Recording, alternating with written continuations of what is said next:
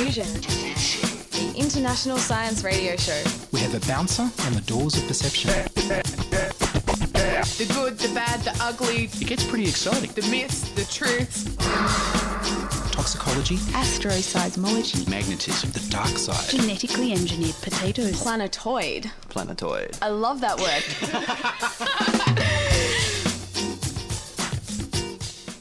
Hello and welcome to Diffusion. Relax while we lovingly drizzle weird and wonderful science into your brain. I'm Ian Wolfe. On this edition, we'll feature the fall of the Australian Vaccination Network, coma or conscious, and the DSM drives doctors crazy. But first up, here's the news with Victoria Bond.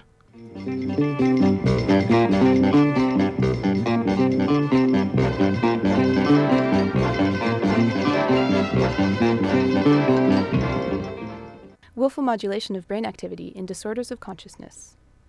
Researchers at major centres in Cambridge in the UK and Liège in Belgium conducted a study looking at 54 patients found to be in a vegetative state. What the researchers asked these patients to do was to imagine themselves playing tennis or walking down a street that they were very familiar with, and they looked at fMRI studies of their brain to see if there was any activity.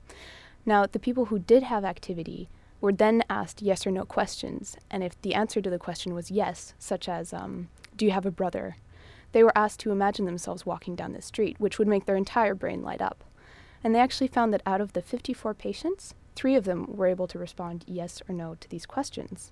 So this is really confronting to people who commonly consider patients in a coma to be completely unconscious, and it would suggest that maybe our idea of consciousness in people in a vegetative state might have to be reclassified. And for these 3 patients that were shown to be responsive on fMRI, it would also mean that they could possibly have some breakthrough care and could be resocialized to a certain extent. So that's very exciting research coming out of Europe at the moment. Scientists at the University College of London in the UK have found that living a boring life can kill you. They interviewed 7,500 civil servants between the age of 35 and 55, between the years of 1985 and 1988, and they asked them how bored they were. They found that 10% of respondents reported having been bored within the previous month, and women were twice as likely to report boredom as men. Of those who said that they had a high level of boredom, 37% were more likely to be found dead at the end of this period than those who were reported to be very interested in their job. The researchers are postulating that people who are bored are more prone to being unhappy and feeling unmotivated and embracing unhealthy lifestyles like lack of exercise, smoking, drinking, doing drugs. So what they're suggesting is they should keep up a clean lifestyle, because if they continue in such a way, then they would be at risk for things like coronary infarction, stroke, heart disease, and they suggest that people who feel bored at their work should try to find interests outside of work and avoid turning to drinking and smoking as a release. Heavy metal music and other sounds are aimed at beetles as a pesticide. Researchers at the University of Northern Arizona played rock music and recordings of Rush Limbaugh played backwards to see if beetles would stop infesting nearby forests. What they found is, although the beetles did find Rush Limbaugh very irritating, they could actually just eventually ignore his voice and kept going on with the infestation. So what they tried instead is they played recording of beetle-produced sounds. They focused on an aggressive call produced by males of the tree killer species called Dendroctomus species. They altered the call, though, so it wasn't a typical aggressive call. They made it longer and louder than usual, and this really changed the beetles' behaviors. The most striking change in beetle behavior was during the mating. If they played this call just as a male and a female were about to begin mating, the male would actually turn around and rip the female apart. So this could be a great alternative, maybe not for the beetle, but rather than use chemical pesticides, play beetle sounds. And they're hoping for extra money to try ultrasound and different versions that might be less irritating to humans as well. And finally, stuttering has been linked to a genetic mutation. Stuttering has often been blamed on an emotional problem or blamed on the parents for raising their children or or stress or things like that, which has made people feel quite guilty. But what researchers have recently discovered is stuttering is inherited, which would suggest a genetic link. And they looked at a large family of inbred Pakistani, which several of them stutter. And they found 3 areas on chromosome 12 that are frequently mutated. When they opened up their study in different parts of the UK, the US, and Pakistan, they've identified this same mutation in several stutterers, and they did not find this mutation in anyone who did not stutter, except for a single Pakistani volunteer. So this mutation would account for 9% of all stuttering cases, but the researchers actually suggest that between 50 and 70% of stuttering cases have a genetic component. The gene implicated, interestingly enough, has to do with the recycling bin process in the cells. So it would be a metabolic problem which could be targeted by an enzyme. So there's some future therapy for stutterers out there like me.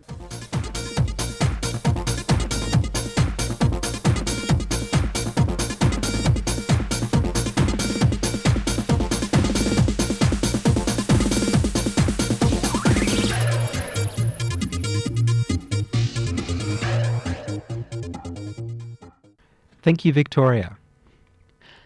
Next up, I spoke earlier with Dr. Rachel Dunlop, who's a scientist and a member of the Australian Skeptics, about her battle with the Australian Vaccination Network. A number of months now, probably about 12 months. A lot of people, in fact, have been involved. I'm a member of the Australian Skeptics, and we've had quite a large campaign trying to just make the public aware of some of the misinformation spread by the Australian Vaccination Network. But there's also been a number of other groups involved, one particularly well-known one who's been very active called Stop the AVN, which was set up as a Facebook group and has now become very, very active in just sort of tackling their use of false information, basically. Right. So what have they been trying to tell the public? Some of the things that they say is they continue to claim that there's a link between vaccines and autism.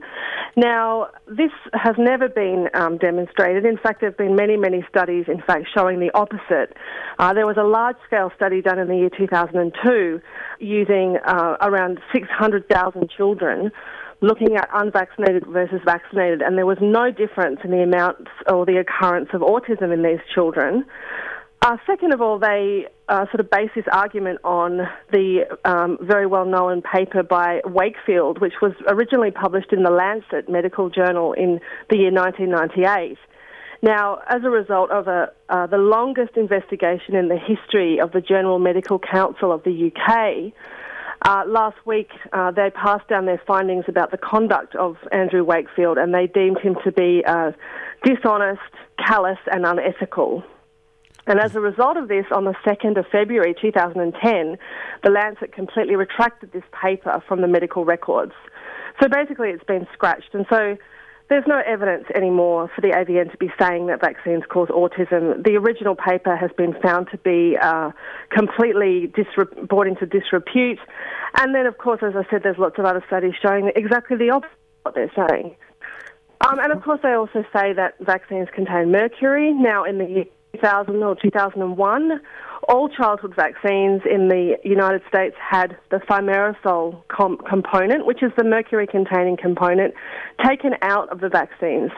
So there's only a few vaccines, which are for adults, that have this mercury-containing component. So that's also a half-truth. Well, it's not. It's misinformation. That's false. Along with other things that vaccines cause SIDS, that they cause shaken baby syndrome, and a whole lot of stuff for which there's just absolutely no evidence in science at all. So they're just basically scaring people away from getting vaccinated or vaccinating their children. Exactly. And what they're doing is scaremongering. And, of course, the result of this is that parents do get terrified that there's going to be a reaction from the vaccine, and they don't get their children vaccinated. And it's very hard to unscare people when you start telling them your child is going to die from SIDS or get autism. And this has resulted in some outbreaks of preventable diseases in Australia, and it's probably partly because of this campaigning by the Australian Vaccination Network. For example, in 2008, 2009, we had a whooping cough epidemic in the Northern Rivers and the bottom part of Queensland in Australia. And during this whooping cough epidemic, 3 babies passed away. Now, this is the result of people not vaccinating and listening to the information that these people are giving. And the problem is it's just not right. It's false. It's incorrect.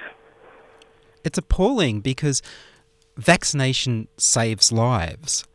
And the more unvaccinated children, more unvaccinated people there are generally, the easier it is for viruses and bacteria to mutate and evolve into new forms. That's exactly right. That sort of involves a concept known as herd immunity, which basically means that if a large percentage of the population are vaccinated, around 90% is enough to maintain what's called herd immunity. It means when a virus or bacteria is able to get into the community, it's not going to spread very far because a lot of people have the vaccine and so they're not likely to get ill enough to pass it on. Now, this means that it doesn't get an opportunity to mutate, as you say, and so this keeps the virus or the bacteria in check, if you like. So it's a very, very important thing to realise that you're not just protecting yourself by getting a vaccine, you're also protecting other people. And in particular, you're protecting people that either can't get vaccinated for medical reasons. They may have an allergy, for example, to egg protein, and some vaccines are made in eggs, and so if you have an allergy to that, you can't have it. People that are immunocompromised, for example, people who have cancers and might be receiving chemotherapy, their immune system is already damaged, and so they are not advised to get vaccinated.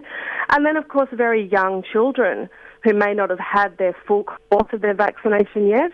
And this is a good example in the case of whooping cough, because you get 3 shots of whooping cough vaccine. It's called pertussis or DTaP vaccine. And if those children haven't fully got their immunity strong, they can also contract the bacteria and they can die. And the safety of the vaccines has been tested in clinical trials. Absolutely. Look, nobody's saying that vaccines are 100% safe or 100% effective. There are some very rare side effects that you will get from vaccines. And I mentioned before, if you have an allergy to egg protein, you can't get vaccines made in eggs. But we know about these reactions. We know there are some adverse reactions. We have a system set up to report these reactions. So whilst these vaccines were tested thoroughly before they were even released to the public, we continue to test them by monitoring whether anyone has an adverse event or a side effect or a reaction. And this is kept in a database by the government so they can keep in check as to how these vaccines are performing. And of course, as I said, there are reactions, but they're small and they're rare. And we know that the risks of contracting a disease and getting ill the risk from a vaccine, getting an injury from a vaccine, it's so small that the benefits of getting it are so much greater. They far outweigh the risk of having an adverse event. So you've told me what's happened with Professor Wakefield's paper in The Lancet, how it's been withdrawn and it's been thoroughly discredited and he's been cited on unethical behaviour. What's happened to the Australian Vaccination Network? What's happened to the Australian Vaccination Network? Well, in fact, coincidentally, on the same day that the Wakefield paper was retracted from the Lancet Journal, they announced that they would be closing their doors at the end of February. And in a newsletter sent to their members, their president, Meryl Dorey, said that their financial situation was such that they could no longer afford to continue. So she was asking for donations from members, and she was saying that if she didn't receive a large injection of funds from a series of benefactors, then they'd be forced to close their doors. A couple of days later, she sent another e-newsletter saying that she wanted to clarify that they would only close if they got the money. And then a couple of days later, she sent another one with a big masthead saying AVN closing down sale, which detailed all of their products and their educational material and DVDs at 20% off until the end of the month. So it seems to me that they are going to close down unless they get this large amount of money that she's looking for. But I have to say, it's been a pretty tough year for the Australian Vaccination Network. Currently, there are 2 complaints pending with the Healthcare Complaints Commission, and these are focused on the fact that they do spread this misinformation, as I just outlined some of the details to you. This was prepared by a gentleman by the name of Ken McLeod, and he went through a lot of their material and very carefully found areas where they would make claims such as vaccines cause autism. They would dispute that very thoroughly and in a lot of detail. And so this has gone to the Healthcare Complaints Commission, and they are currently presiding over that complaint. There's also a complaint that's currently lodged with the Office of Liquor, Gaming and Racing, which is the charity watchdog. They look after charities, and the ABN is classified as a charity. And they announced today they're going to be doing an audit on the ABN's books the next couple of days. And this is stemming from the fact that for a period of 2 years, the Australian Vaccination Network operated apparently without a charity licence, whilst still acting as a charity and still collecting donations. So that will be audited in the next couple of days, and the penalties for that are quite severe. So we wait and see what happens. But they haven't had a good year, and it seems that now they're running out of money. So I'm not quite sure what the future is going to be for the Australian Vaccination Network. As a member of the Australian Skeptics, what do you think is the best way to calm people's fears, their irrational fears over the vaccines, so that they trust them and they don't listen to these scaremongers? Yeah, I should just mention I am a PhD doctor, not a clinical doctor. Right. Just to clarify. Look, I think the best way is to just do what I've just told you. You know, when they come out and say that vaccines cause autism, we can say, well, no, here is the evidence that they don't. And in fact, earlier in 2009, the Australian Skeptics ran a national news print campaign in the Australian newsletter, and this was supported by Dick Smith, the famous entrepreneur, and everyone in Australia knows Dick. He's our man who flew around the world in a helicopter, and he used to own the Dick Smith electronics and all that stuff. He's a very well-known entrepreneur in Australia, and he sponsored a campaign that went into the Australian newspaper, just alerting parents to the fact that you can't trust the information you get from the Australian Vaccination Network, and so pleading with parents to seek advice from doctors and from reputable sources such as the Medicare website or the government websites that address vaccination from a factual and science-based angle, rather than this scaremongering and spreading of false stuff by the Australian Vaccination Network. So I think that the best thing that we can do, and what we have been doing for the past 12 months, is to just get it out there, so that the thing that is also quite deceitful about the way that the AVN operates is that they put on a public face of their pro-choice, is what they say. We are pro-choice.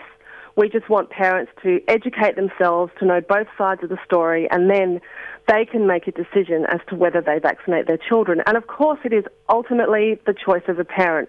Absolutely, that's up to you if you want to vaccinate or not.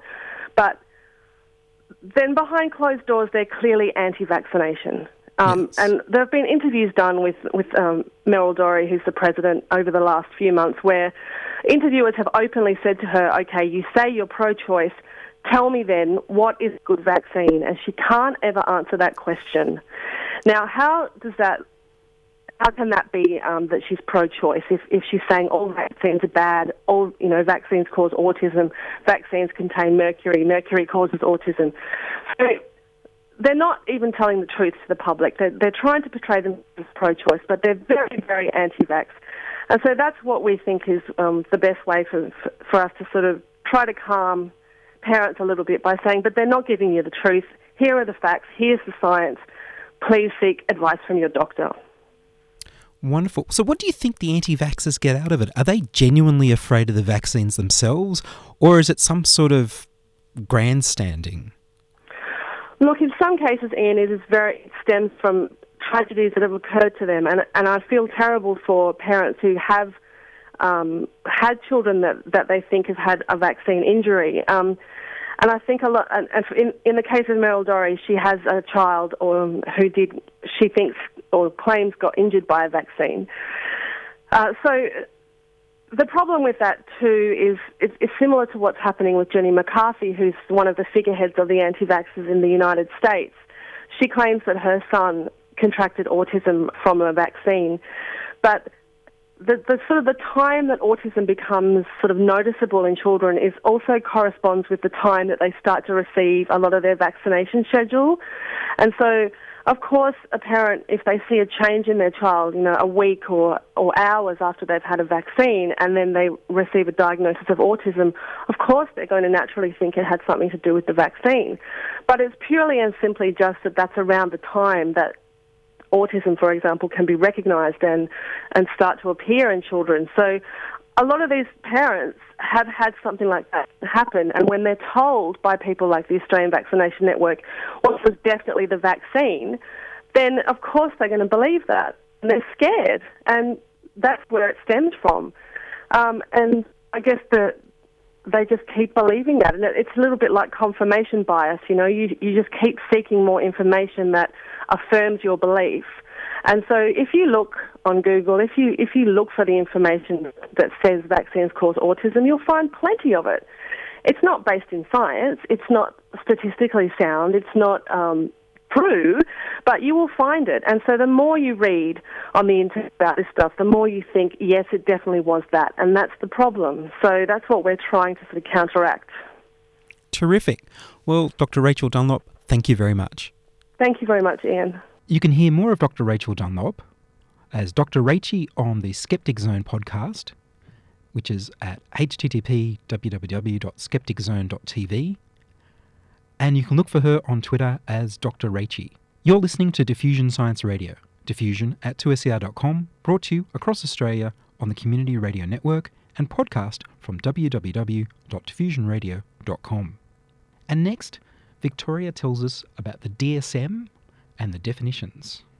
So some pretty breaking news as of the time of this recording is that the DSM, the Diagnostic Manual for All Psychiatric Disorders used in the United States, the new one, the DSM-5, has just been released online for anyone to read and to criticize. Now, the last DSM, DSM-4, was written in 1994.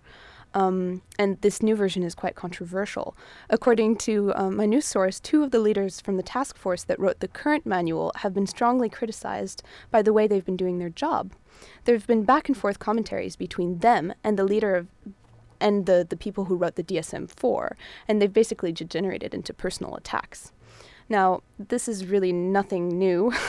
Every time something new like this comes out, especially in the field of psychiatry, where there's still at the moment very little science behind a lot of the diagnoses. There's a lot of contestations as to what can be considered a disease, especially the DSM has always been a little bit controversial when you think back in the 1960s, they rated homosexuality as a disease. So what they've done this time is they've released it for anyone to use and to apply, and we have until April of 2013 before they release the final draft. So there's going to be a lot of testing out of this new DSM, which is good news for us. People kept adding new diseases. They never actually took away diagnoses. So what this DSM is trying to do is reverse that trend, so revising a lot of diseases. And some of the things that they're revising are very famous. So like Asperger's syndrome is no longer Asperger's syndrome. It's now just considered the mild end of the autism spectrum disorder. They're also getting rid of substance abuse and substance dependence, and instead they're replacing it with addiction disorders for a specific substance. So you've got cannabis use disorder or alcohol use disorder, maybe even gambling use disorder. I haven't actually looked into it in that much detail. There's also a new disorder called temper dysregulation with dysphoria, or TDT, which is a new category of mood disorder for some children who are suffering from more severe bipolar disorder. And finally, a new category of risk syndromes would diagnose troubled teens with symptoms such as disordered thinking, and that's called the psychosis risk syndrome. Now that's, I think, particularly controversial because only 10 to 20% of people who meet these diagnostic criteria will actually go on to develop schizophrenia, which is a disease which at this moment is not very well controlled by medication. It doesn't have a cure, and it's extremely stigmatizing. So you'd be labeling these teens with a risk of becoming schizophrenic, and 8 out of 10 of these teens will never go on to develop any sort of disease. It's a good trend in a lot of ways because you have this the last manual was written in 1994, and since then there's been a ton of new research that's been discrediting so-called diseases, and there's also been a ton of research which has unearthed other diseases which so far have no category, so they get misdiagnosed or they get slotted around and perhaps not treated as effectively as they could be. And also sometimes it is a bit scary trying to pigeonhole people. As you were saying, it was disordered thinking, like giving somebody that title might encourage them to misbehave. It's similar to what they did with the attention deficit disorder, that ADD. A lot of children now, my mum's a child psychologist, and she's saying lots of people come to her and say, well, your child has, my child has ADD, what are you going to do about it? And obviously there's going to be children that do misbehave, they go through different phases. And so who's to say what's, disordered thinking, who has ADD? I think, pigeonholing people is definitely dangerous, and having it in a booklet is scary, as you were saying with the homosexuals as well. Like, because it's defined as a disease. Is it defined as a disease, exactly. And people treat it as a Bible in a way. It's if it continues to be uncontested, then it won't get better. So. And that's all from us in this edition of Diffusion. If you'd like to contact us, if you have feedback, comments, suggestions, or if you'd like to broadcast a story on Diffusion and hear your own voice communicating science on radio, then send email to diffusion@2ser.com. That's diffusion@2ser.com, or subscribe to our podcast on our website, www.diffusionradio.com. That's www.diffusionradio.com. Contributing to the program were Victoria Bond, Catherine B. Hagg. Diffusion has been produced in the studios of 2SER Sydney and is broadcast nationally via the Community Radio Network. I'm Ian Wolfe. Join us inside your audio device of choice for more science wondering next week on Diffusion Science Radio.